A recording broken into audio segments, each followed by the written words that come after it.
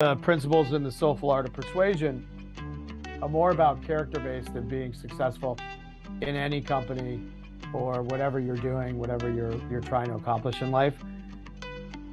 And so the first one is original. And so original is really, all about being yourself.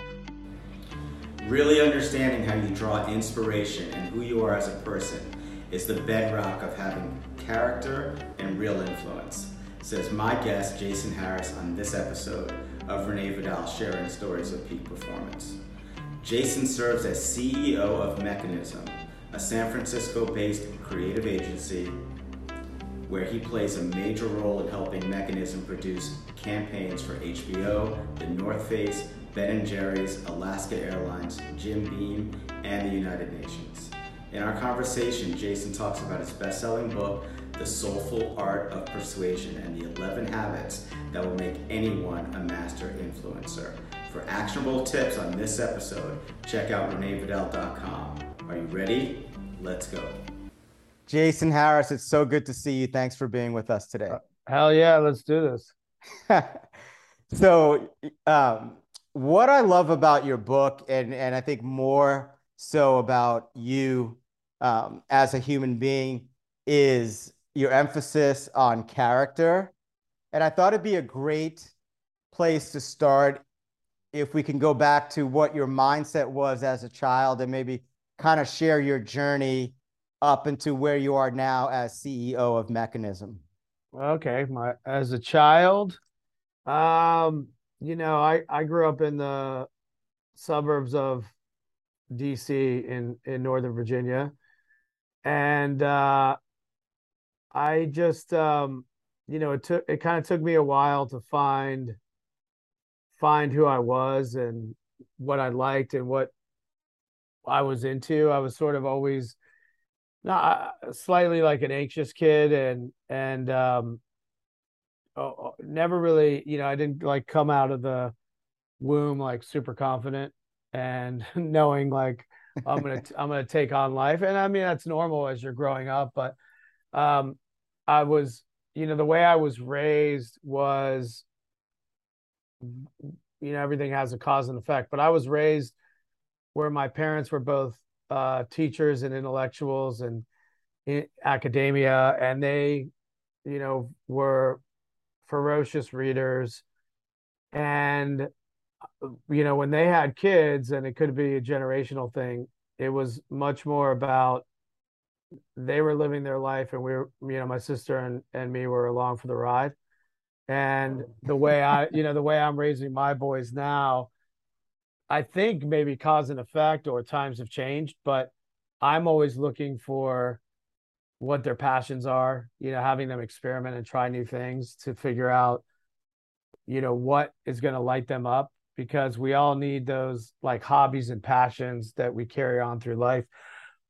And I wasn't really I was raised a little bit different than that. But I think the thing that I have carried on with me that I think my parents did an awesome job at, that I've carried on with my kids, is a foundational belief, because you talked about character, but a foundational belief that everyone on the planet, you treat everyone exactly the same, and everyone is on the same earth and the same field, and you treat the janitor and the CEO exactly the same at a company, or you treat the your classmate or your coworker exactly the same. And I think that's been like a foundational principle that I was modeled behavior from my parents, that they always treated everyone with like the exact same respect no matter who they were.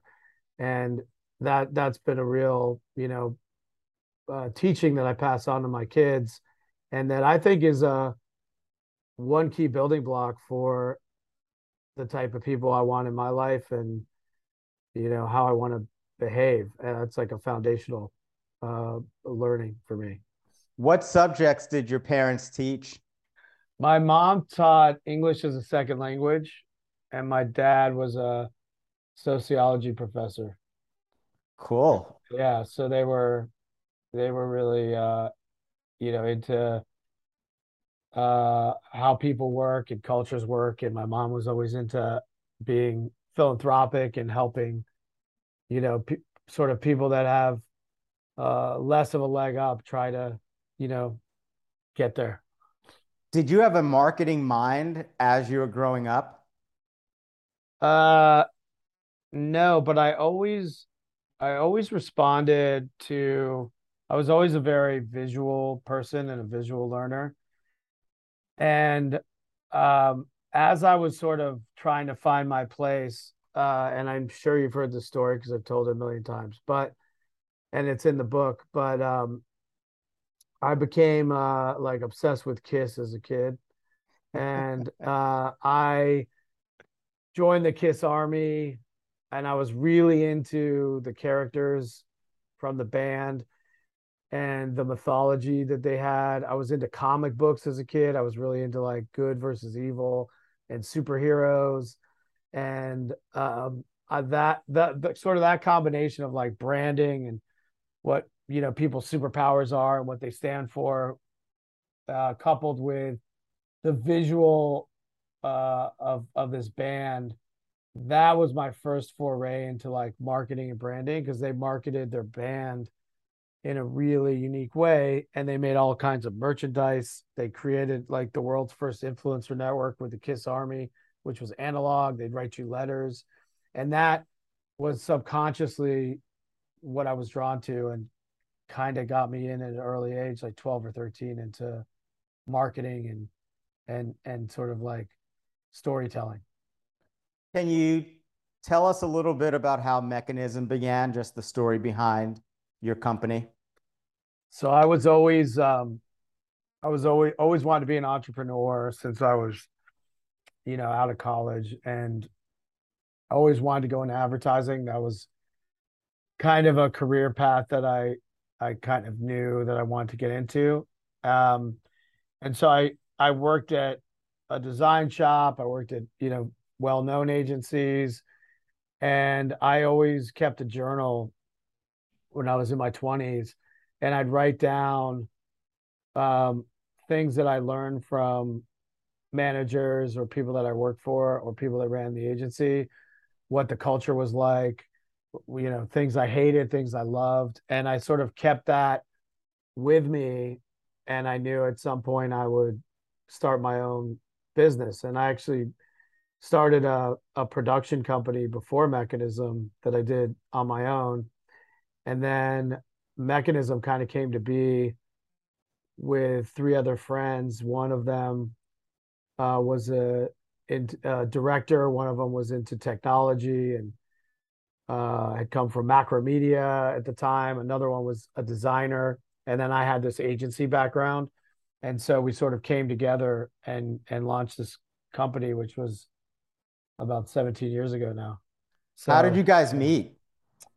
we had we were in San Francisco. We were all sort of in the business, and um, one of my partners I had met through mutual friends. We kind of hit it off, and then through him I met our other two partners, and we just kind of plotted that we're gonna do this thing together, and then we just made it happen. And I was probably when we started it. Let's see, I was probably my early 30s when we started it. What do you guys do for clients specifically? So we're really known as a strategic and creative brand building agency. So we'll work with brands, all kinds of brands, but really like well-known consumer brands. And we'll work with them over 1 to 3 years and figure out what their brand purpose is, what their brand's going to stand for, create their strategy, their brand DNA, and then, everything from creating the ads that you see out on social media or television or streaming or wherever you might see ads.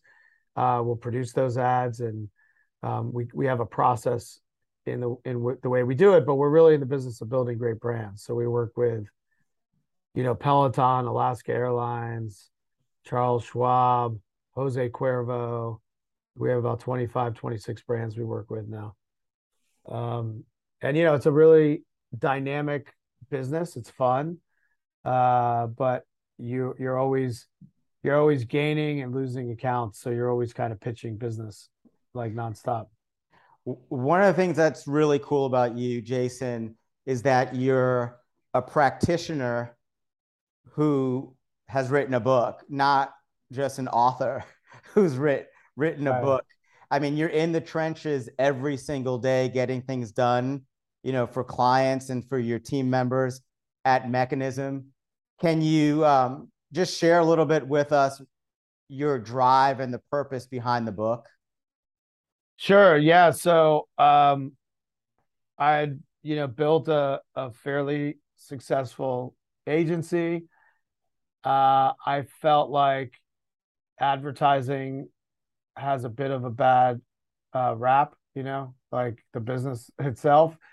And I feel like, you know, I talked about like keeping that journal. And when we launched the company, we had 7 values that we launched the company with.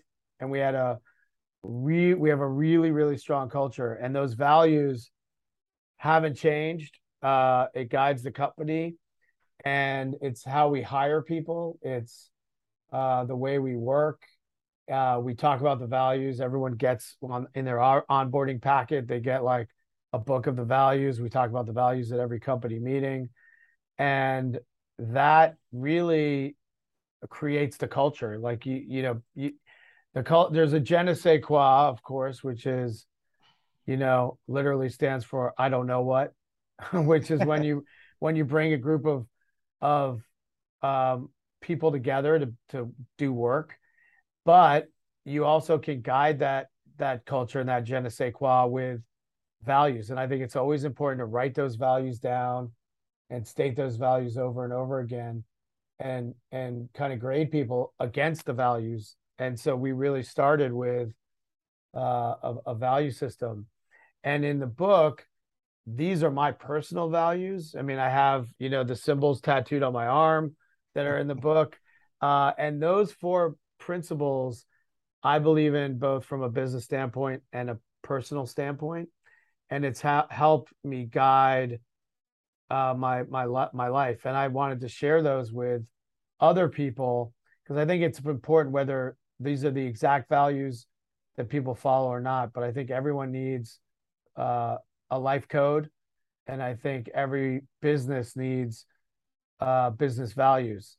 And I think it's important to reflect those, state those, repeat those, measure yourself by those, and always go back to them. So the genesis of the book was part entrepreneurial, part, when I wrote, I was in my, late 40s, reflecting back.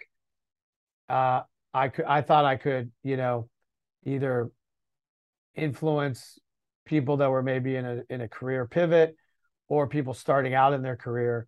But that was really it was really to help people and kind of be a little bit of a guide. Could you share with us your 7 core values at Mekanism and then maybe pivot over to the fundamentals, your methodology that you share in the book? Yeah, sure. So our values are optimistic, and what we mean by optimistic is always trying to find a path forward, even in hard times. But we want to hire optimistic people. Fearless is another value, which is we want people to come up with big ideas and bold ideas and not timid ideas. Realistic is another value, which is um, you can't present fearless and realistic kind of go together. You can't just present big ideas because they're fun or you want to win an award or you think it's a neat idea. It has to be realistic because we're in the business of building brands and driving businesses forward. So those ideas have to be connected, fearless ideas that are realistic. And then weird is another really important value. And what we mean by weird, which in the book I talk about as original, that's really about being your full self, bringing your full self to the office, not having your work persona and your business persona, but we want everyone in their full, idiosyncrasies and weirdness to be present at the office. So that's another value. Is weird. Um, Collaborative is another one, which is working really closely with the people at the company and being a collaborative individual, and then working very closely with the clients we work on to collaborate, and we think collaboration breeds the best work. And then inclusive, which is uh, making everyone feel comfortable and safe. It's also got a DEI bent, but then also in the work we put out into the world, we want the work for our brands to feel inclusive, and that's really important to us. And then what's the final one? Collaborative, independent spirit, which is really we want everyone to have an entrepreneurial mind and treat Mekanism, our client's business, as if they're starting the business themselves. And, if they're working with, say, I don't know, Weber Grills, we want them to think about that brand as if almost as if they are part of that brand, they own a piece of that brand. The decisions they make should be through that lens. So those are really the core values. Yeah. You're a coach's dream because the level of specificity, that you just articulated around your values, it's not just optimism. I mean, we hear optimism every single day, but you specifically and clearly define what that looks like for your organization and how aligning behaviors with that value, how that creates great results for your clients, right? Yeah. Bringing it out, bringing all of this good stuff out to the world. What are the four? I think you have four pillars in the Yeah, book. I do. Yeah. Yeah, so I'll talk about those. And so those are, the business ones are how we operate the company, and some of those certainly could apply in your personal life, but kind of more broadly, because that's very specific to our industry and our business and the way we need to work. But the principles in the Soulful Art of Persuasion are more about character based and being successful in any company or whatever you're doing, whatever you're trying to accomplish in life.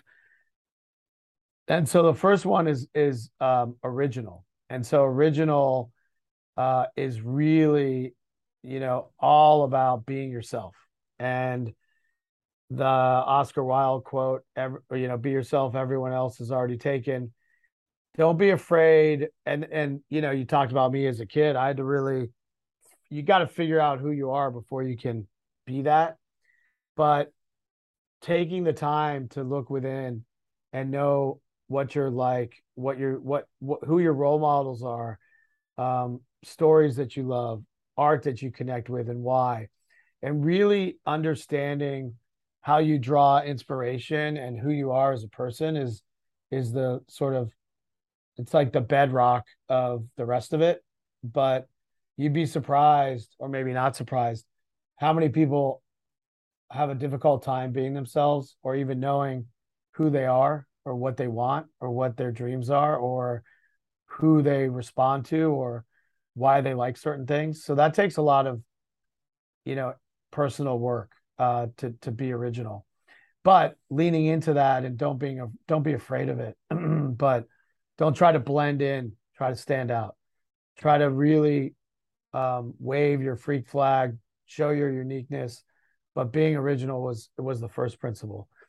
And then the second one is really about being generous and trying to practice positivity, cultivating a sense of gratitude, generous with when you cross paths with someone, trying to make other people better off than when they didn't interact with you. But being generous starts with being grateful, being positive, and then trying to give something to other people. showing respect.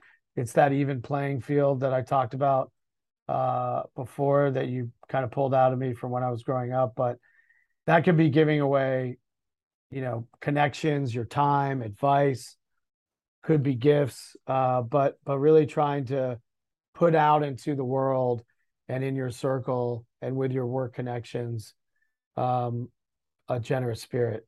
And I think that that's something for me that I had to come to and learn, because I wasn't by nature a generous person. When I first started the business, I would like hoard my contacts and my brands, and I didn't really live by the philosophy that everyone can benefit, or it's not a zero sum game. If I win something, it doesn't mean someone else has to lose something.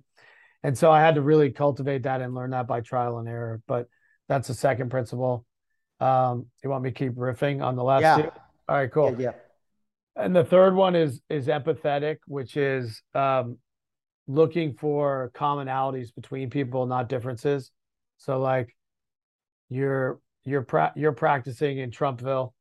You might not share all those values, but that doesn't mean there's not common ground between your surroundings or your environment. And it's trying to seek out common ground, approaching everyone as an equal, but really learning about other people and trying to ask questions and listen and not just assume. And so, being collaborative, finding commonalities, not differences, developing a natural curiosity about others, trying to understand what makes people tick. You have to do that as a coach. Yes. You have to be very empathetic of what people are going through, and how to attract talent, persuade talent to come over, or to understand what, hey, this kid's talented, but something's blocking him. How do I get in his head or her head or understand it? And so empathetic is the third principle. And then the last one is soulful, which is really, there's two aspects to that. The first is um, trying to hunt out new skills, skill hunting, keep learning and developing new passions to create a life defined by experience and proficiency. That's one part. And then the second part, more philanthropic part, is about being an inspiration to other people. So trying to, whatever you do, if you're a tennis coach or a mental health provider or a financial advisor, what can you do with the skills that you have to make the world a little bit better of a place? And how do you contribute? How do you give back? And when it's the boomerang effect. Soulfulness has a boomerang effect of, when you give, you get, and you're helping yourself by helping other people, because you're going to have a more meaningful, fulfilling life. You're going to inspire other people to maybe do the same, uh, and you're going to have a lot more to talk about. And when you break through that, uh, magical things happen. So Can we yeah. go a little bit deeper on skill hunting? Because, as you know, I am a coach, and I feel like that's my business. That's what we do every single day. I mean, we're crafting lesson plans, and we're choosing destinations where we want to go, and then looking at the skills that we need to develop to get there. What's your process as an entrepreneur in terms of attacking new skills? Like, for example, what are you working on right now? And just what does that look like? What are some takeaways that our audience can take around your concept of skill hunting? Yeah, I mean, I could talk about it from kind of twofold. One is, in certain ways, I've built a successful business. I've been in marketing for 20 something years. I've certainly put in my Gladwell 10,000 hours. In a lot of ways, I've mastered the craft. I can work with any client, solve the problem, help them with branding. Um, but the industry, like any business, it's constantly evolving and constantly changing. And so now I'm, performance marketing and measuring the success of work. That's a really important piece to marketing that exists today that, you know, came about in the last, several years. And so I'm really diving into learning that skill and what does it mean to measure the work and how does performance marketing work. And so there's always something in any industry to learn.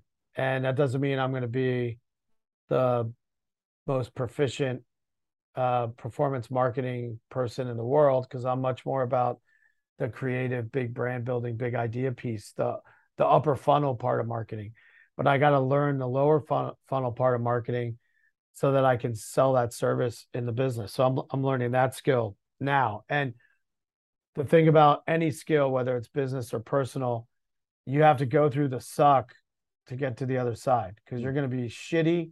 You're going to be the dumbest person in the room. You're not going to know it, but you have to get power through that and get over your ego to get to the other side. And that's the same thing with any personal skill that you might learn. Like every 2 years, I do a 2 year skill hunt where I try to learn something that I've always wanted to learn about, whether it's like photography or cooking or chess, whatever it is. It doesn't have to become your number one hobby or your most important thing, but however old you are, whatever age, having a list of like tennis, maybe I've never been a decent tennis player, although I know I love it because it's a great sport. You can kind of play at any age. And I used to run marathons. I can't do that anymore, right? So tennis is something that's like you can learn anytime. I got your back, Jason. I told you, Yeah. I got your back, man. So like that might be my next thing that I'll focus on. But it's not trying to do 10 things at once. It's like taking a 2 year period. So in any free time, if I pick up tennis next, on the weekend, I try to play a couple times a week in a 2 year period. Maybe tennis sticks with me, maybe it goes away. But then I'll be on to the next thing and maybe still play tennis, or maybe just every once in a while if I'm on vacation, I'll play it. But it's challenging yourself to don't rest on the skills you have. Always try to learn something new. What's one thing that Jason Harris must always kind of focus on and work on a little bit? Music's my big passion, whether it's going to see music. I played in bands for years. That's something I always come back to, is discovering new music, playing it. Some form of music going to concerts. It always has to be like a foundational part of who I am. So that'll never change. If you could go back to your 21-year-old self and provide career advice, what would that look like? I would say, you know, you're in charge of your own story, not your parents, not your teachers, not your mentors, not your friends. Whatever your job is to find out who you are, what your story is going to be, what you want to do for a career. It's not anyone else's job. I think a lot of people fall into my dad was a lawyer, so I guess I'll go down that path. Or my parents want me to pursue this because they think it's smart. Or my friend's doing this thing that seems cool, so I'll go ahead and do that as well. Your job in your early 20s, because you have a lot of time, is to really find out what you want, what your passion, what your interest is. It could even be you're into I don't know, something that you're really into, art. So how do you take your passion and figure out how to make money around it or a career out of it? Because whatever interest you have, there is a way to turn that into some type of career. Doesn't mean you're a good artist and you can sell your art. It might mean you love art, so you're gonna work for art.com, or you'll work at a museum or whatever it might be. There's always a way to figure out a career path based on what you're into, because having a career to make money, money's the result. It shouldn't be the reason you start to do a career or do something, because you're going to have a life of misery doing something you're not into. That's for damn sure. And maybe if you want to make you become an art dealer, or you become you work at Sotheby's auctioning art, whatever it might be. There's a way to create a career and money path for whatever your interest is, but you're going to be way more successful leaning into your interest than pushing against it. But in your 20s, you might not even know what the hell that is. So my career advice for them is, don't listen to anyone else. You got to listen to yourself and figure out what motivates you, what your passion is. I mean, that's not like groundbreaking advice that not people haven't heard before, but um, that's what I would tell people. So my motto is, if it's not fun, don't do it. But my question is, Well, how many things in your life don't you do then? a lot. And I You think it's don't okay. don't miss that colonoscopy because it's not fun, you know. That's true. Uh, what would you suggest in terms of how can those young hustlers test those passions in the marketplace? Because the marketplace is going to pay you, right? So it's one thing to be passionate about things, but you've got to attach that passion to a vehicle. So restate it. Restate How the does how do, question. how Yeah. does one go about matching their passion in a way where they can be compensated for it Well, I think in their 20s? so. Like, do they know what their passion is? Yes. Um, Give me an example and I'll tell you how. Just love teaching tennis to young kids. Are they a good tennis player? Yeah, absolutely, 100%. All right, so you turn that into could start as a side hustle on the weekends, or it could, because when you're starting out, depending on your financial circumstances, or if you want to build a tennis business, maybe you can't get a job at a country club. Maybe there's no openings. Maybe you have to do that. You got to work at a bar or a bookstore, or you got to have your day job. Start that side hustle and see how it does, and how you can turn that into, you know I've in 5 years, wow, the side hustle's turned into, I've hired some people. I'm really good at this. I've created a method. I've created like this. My method for getting good tennis players is a 5-week program, and this is what it's called. And I create a methodology around it that's repeatable, and I can train people on it. And wow, I can actually turn this thing into a business. So I would, you don't have to just like go broke and start something. You can know that that's where you want to end up, but do it on the side until it becomes real. No, That's I think that's what that I would say. that's great advice, and it reminds me of what Mark Cuban says, is like, don't follow your passion, follow your effort. So it's important to know what we love to do, but then you got to put some hustle and grind behind that, right? And test it out there in the marketplace and see what sticks, and just iterate from there. And like you said, you may get lucky and develop your own methodology, and then you're really on your way, to making some things happen. And it takes time, right? Absolutely. Like nothing starts overnight. It takes time and commitment. And you might even try it and be like, yeah, actually, I don't like doing this. That's sometimes how it goes too. So since we're on this tennis theme, we're entering the fifth set of our conversation. So I have a few rapid fire questions for you. You ready? Yeah, I can't wait. Favorite movie? Blade Runner. Nice. Worst job you ever had? I was a telemarketer. Ooh, that's rough. I was trying to get people to renew their magazine subscriptions.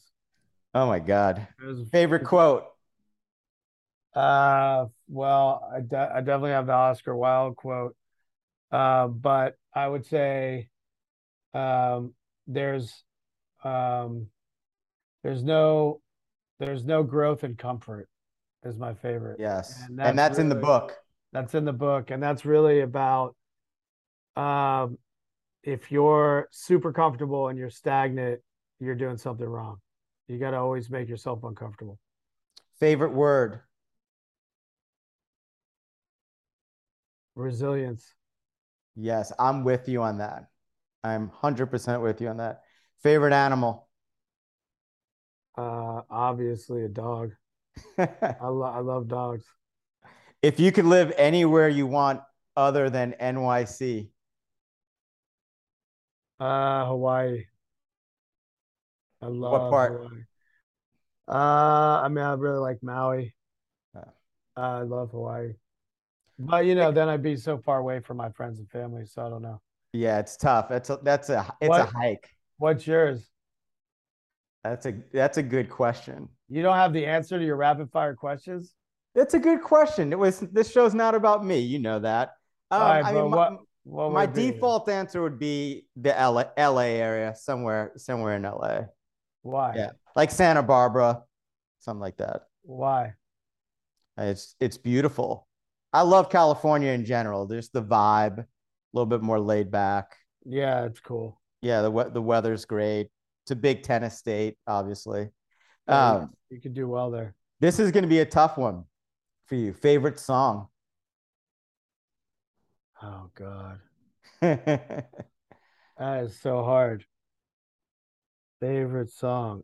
I Every don't. time I hear David Bowie, I think of you.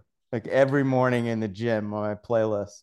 I mean, I guess I mean, I'd say. I guess Rebel Rebel is my favorite song. All right. Where can people find you online? I'm on Instagram at Jason_Harris. The soulfulart.com has more about the book and my, beliefs, and there's a bunch of content on there.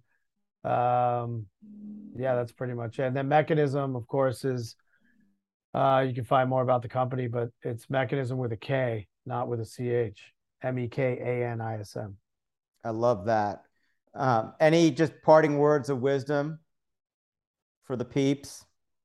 Um, well, give me what's your overall theme?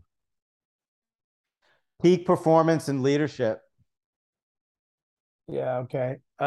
So I think peak performance and leadership really comes down to uh finding finding your passion and who you are, and being your original self and following that gut instinct, and that's how you get to peak performance.